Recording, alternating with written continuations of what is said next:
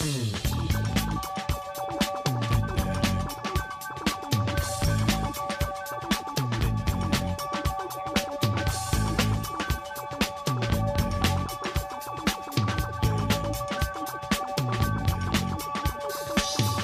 may find yourself living in a shotgun shack, and you may find yourself in another part of the world, and you may find yourself behind the wheel of a large automobile, and you may find yourself in a beautiful house with a beautiful wife, and you may ask yourself,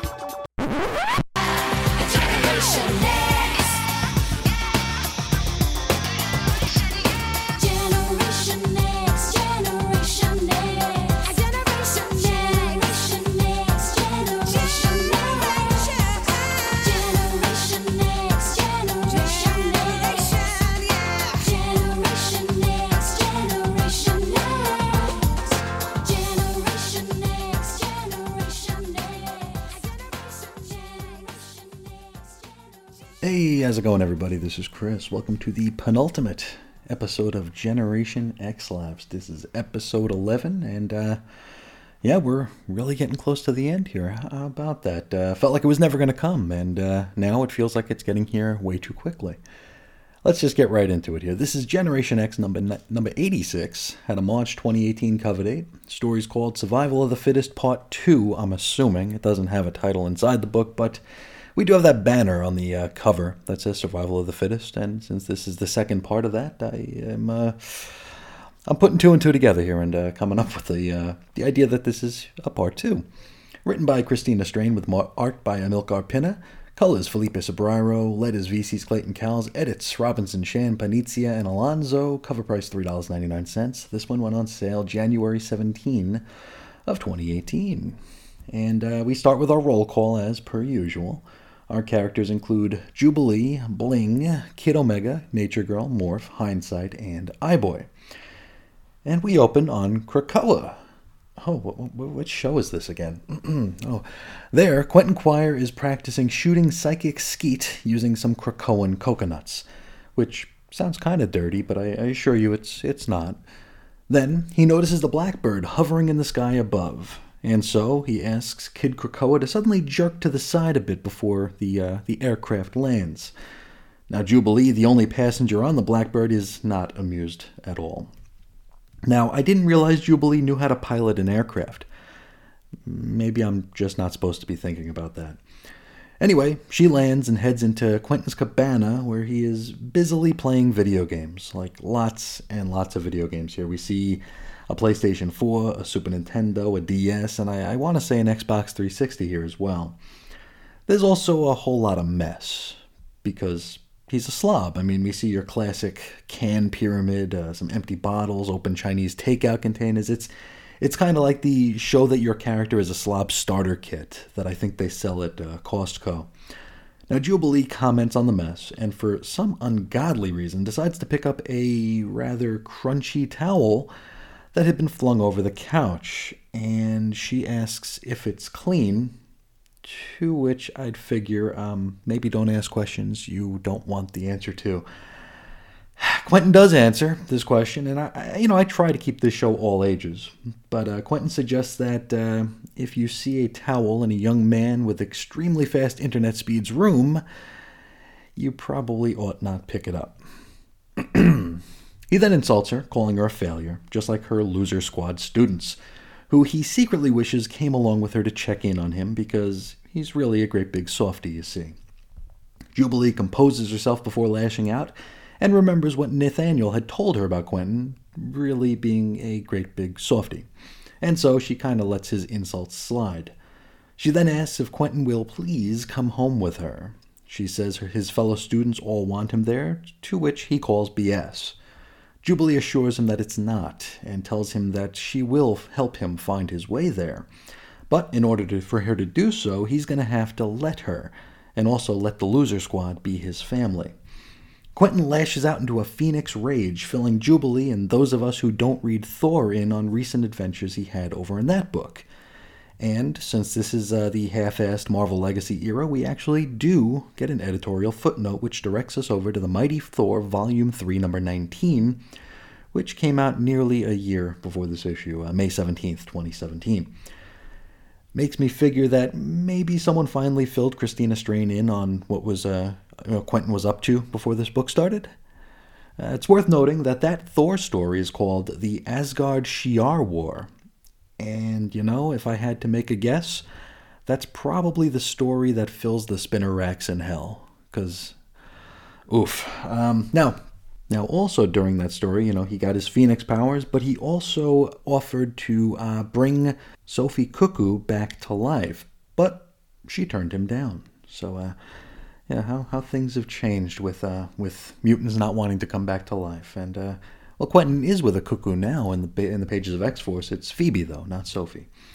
Now, this chat is interrupted when Jubilee gets a message on her Apple Watch, which informs her that the school is gone.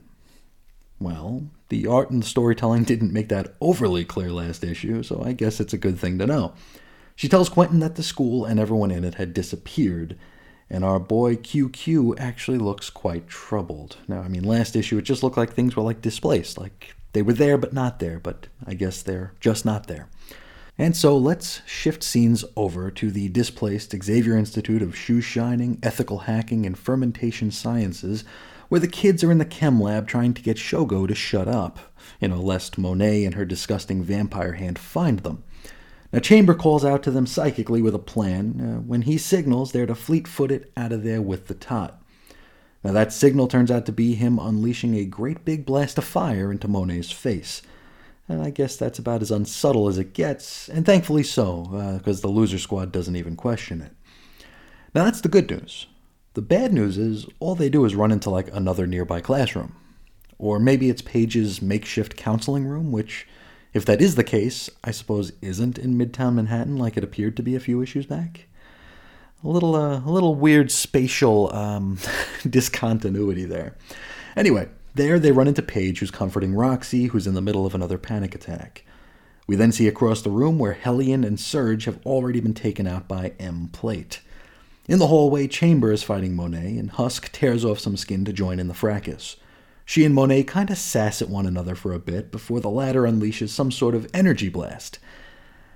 Just what in the hell are Monet's powers according to this book anyway? Basically, whatever they need them to be, I guess. Anyway, this energy blast causes chunks of ceiling in the room that the loser squad are in to come crashing down, and Benji dives under some falling debris before it can hit Nathaniel. And Nathaniel's like, "Why did you do that?" And Benji's like, "Well, you kind of know why." And so Nate pulls Benji's collar up over his mouth and then kisses him. Finally! He says he was an idiot for wanting to remain just friends with Benji, and it's about damn time, right? Then Monet and Husk come crashing through yet another wall. I'm surprised there are any walls left. Paige is trying to get through to the real Monet, but M-Plate ain't having none of it. Nate then goes to smash Monet in the back of her head with a plank of wood. This does not go so well, but it does get her attention. And so she grabs our POV guy by the face, which triggers his roguish mutant ability. And we see 3 panels of M's history here. Only one of these panels comes from the long ago, and it's basically just her and Jubilee being mean girls to one another, because it's Marvel Legacy, we gotta remember our past. The next is from that weird Uncanny X-Men volume where she and M-Plate merged, and the last is her talking with DOA before this attack. And it's here that we find out that it's DOA who pulled the whole unsyncing of the school gimmick, which I didn't know that was his power, and I also, in fairness, didn't know it wasn't, so there you go. Now, while we're seeing Monet's memories, we also get a glimpse of Nathaniel's, or I guess Monet does, and us by proxy. Now, we see that his mother beat him, literally whipped him. I'm not sure if this had anything to do with, maybe she found out he was gay or something. It's not clear here if she's just an awful person or just, an awful person in another way. Now, we find out that Nate's father knew all about this abuse, but did nothing to stop it. Finally, we see him with his old boyfriend, and we see how their relationship fell apart due to his uncanny abilities, because despite the fact that his beau wasn't talking about it, Nathaniel knew that he had feelings for another. Now, the most important bit for this pressing story, however, is the DOA thing. He's the one behind the desyncing here. And so Nature Girl and Eye-Boy go searching the grounds for the little fella, and Roxy stays behind to face her fears and fight Emplate. It doesn't take the team long to find DOA because, in fairness, it's Eye-Boy, and he could pretty much see anything he needs to. Now, DOA's in a cellar, which Nature Girl sends a bunch of rats down in to draw the little geek out. Eye-Boy recalls Lynn telling him that she didn't trust rats and how they always wanted something in return when asked for a favor. And she just cracks her knuckles and says, this time it'll be worth it. Back inside, Roxy has gotten her butt kicked by Monet. Now, before the baddie can go in for the kill, Jubilee arrives, so I guess we're no longer desynced then. Okay. Quentin is also there, and he sees Benji cradling Nathaniel and jokes that he's surprised that these two are even still alive. Monet remembers that Jubilee's a vampire and references that one issue before Counter X kicked off with the Monet the Vampire Slayer cover. Marvel Legacy, everybody, we gotta remember. She grabs Jubilee's amulet and throws her outside on the lawn. The thing is, here, Jubilee cannot survive the sunlight without the amulet, so she's going to burn up. And in fact, she does begin to burn up right before her team. Now, it's here where Quentin Quire taps into his Phoenix powers to devampify and remutantify Jubilation Lee. So she's far less flang and a whole lot more paff. And we're out of here. Well, that was the scene that we read this entire series to see. I knew that Jubilee became devampified and remutified in this series, and that was basically the entire reason for this endeavor. I wanted to see how that played out, and we saw it play out, didn't we? It's basically the X-Men variation on a wizard did it, right? Quentin Quire just does the thing, which is all well and good, and it's perfectly fair in the presentation, but it's one of those things that if you stop to think about it, you wonder, why hasn't he just been remutantifying people, right? This is, of course, post-M-Day. We have some mutants back. It's not the way it was. We still have the Pretender out there who had no more mutantified a million mutants. I don't know why Quentin is being so stingy with his powers here, other than the fact that he's, kind of a dick. I guess that could be the whole thing here. I don't know where Quentin's Phoenix powers went. That might be a project for later. I do know that there was the Psy War, or whatever they were calling it, toward the tail end of the Jean Grey, technically ongoing series that ran 11 issues, but maybe that's something we'll have to check in on and get a better understanding of these Phoenix powers and why he doesn't have them anymore and why they are now attached to Echo over in the Avengers. I've got the Jean Grey books probably 3 feet away from me right now, so maybe we'll do a Generation X-Lapsed show. That sounds really stupid, but I've done worse, so maybe we'll do Generation X-Lapsed to see how that all plays out.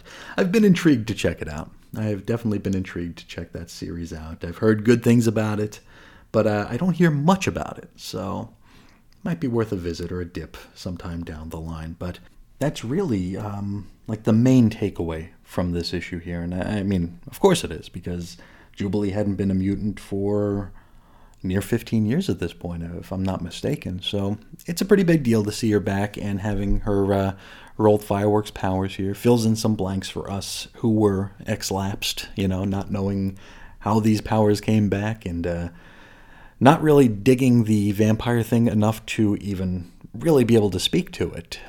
Jubilee, since she became a vampire in that awful Victor Gischler opening arc in X-Men Volume 3, she was kind of out of sight, out of mind for me. I know she's been with the X-Men, and I know she was part of the that all-women team that popped up probably during one of the Marvel Nows. I don't know which one, because there were 4 of them in a row.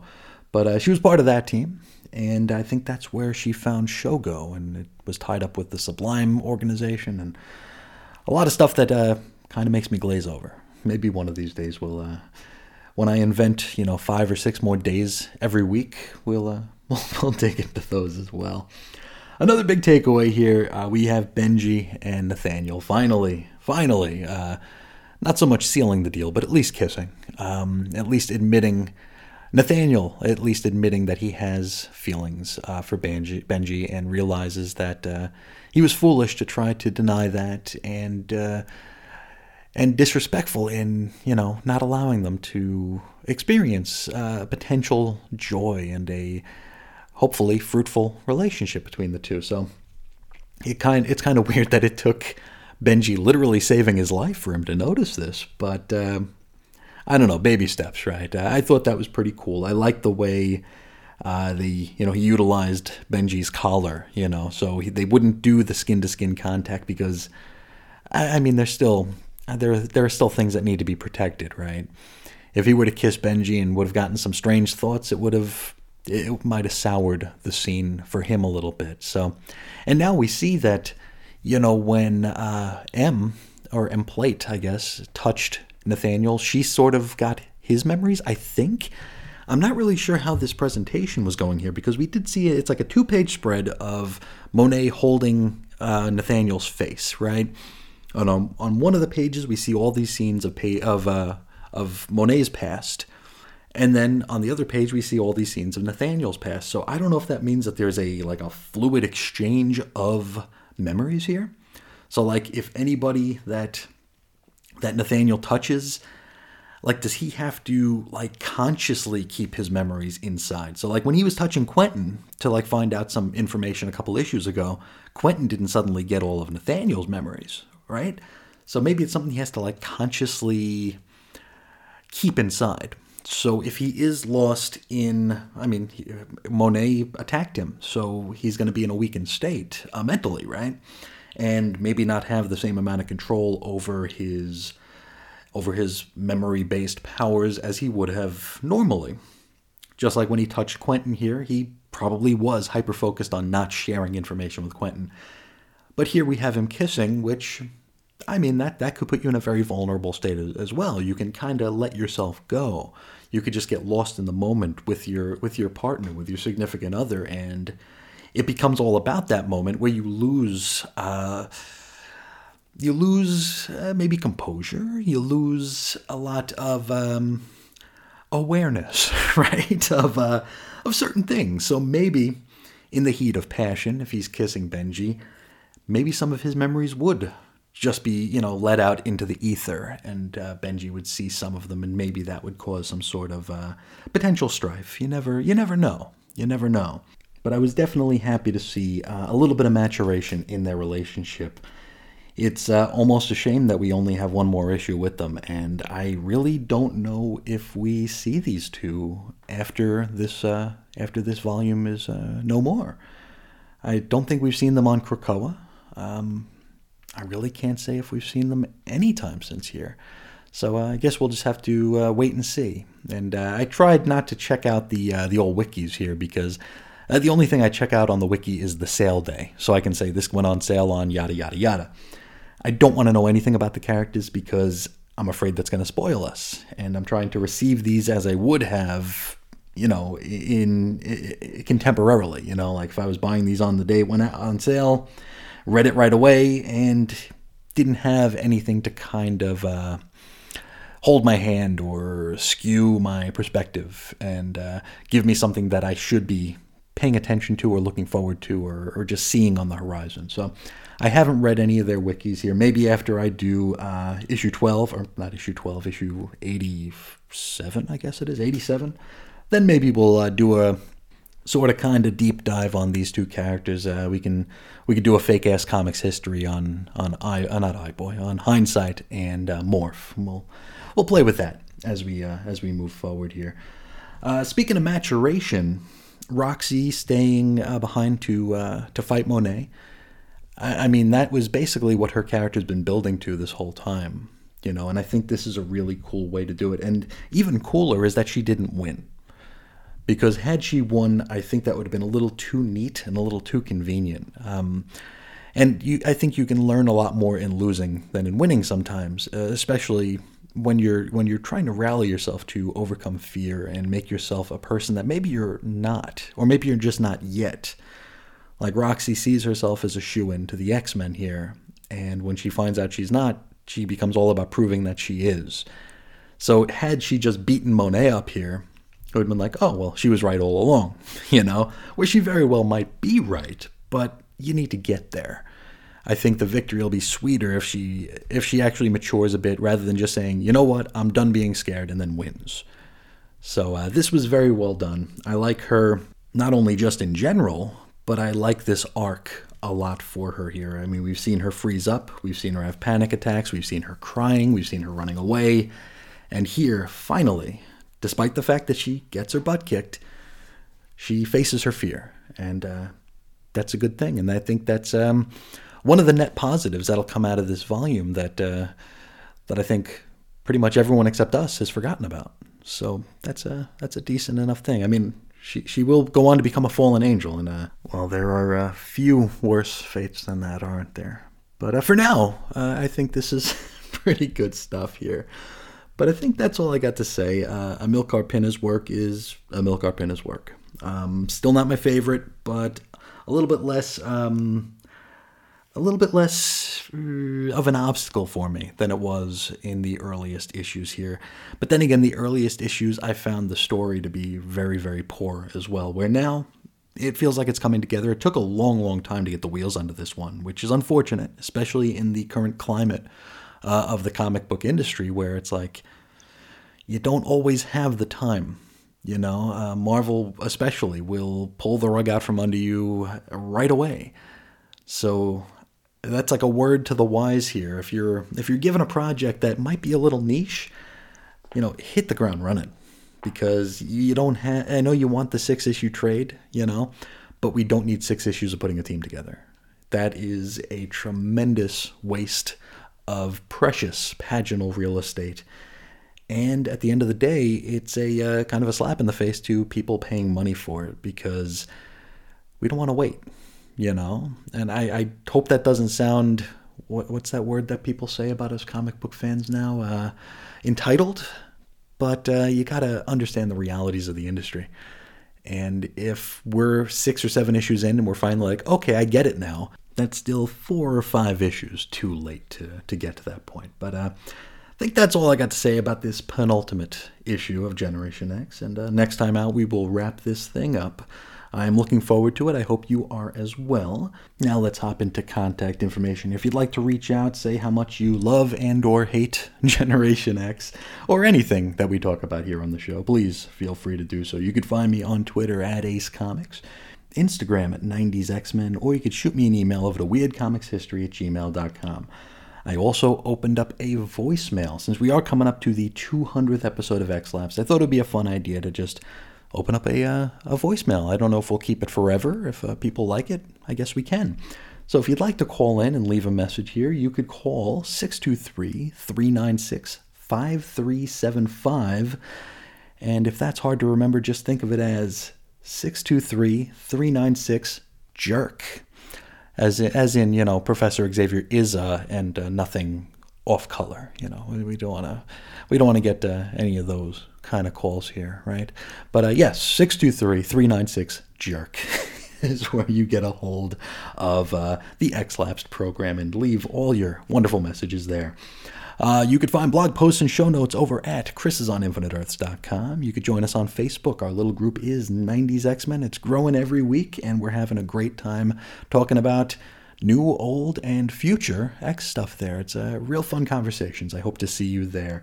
Finally, for all your Chris and Reggie comic commentary chatter needs, you can head over to chrisandreggie.podbean.com.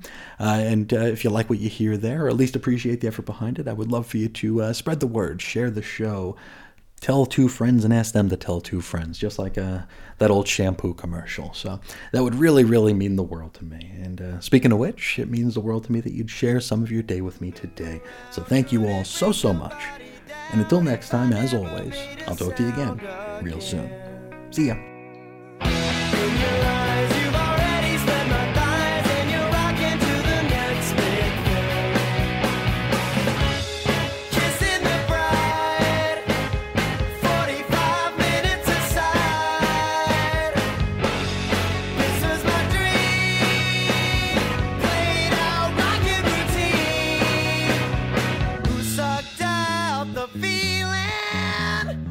Sucked out the the feeling.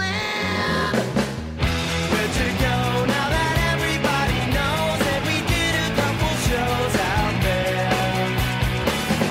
Look at me, I can write a melody, but I can't expect a soul to care. Kissing the bride, 45 minutes aside. This was my dream, played out rocket routine. Who sucked out the feeling? Who sucked out the feeling? Who sucked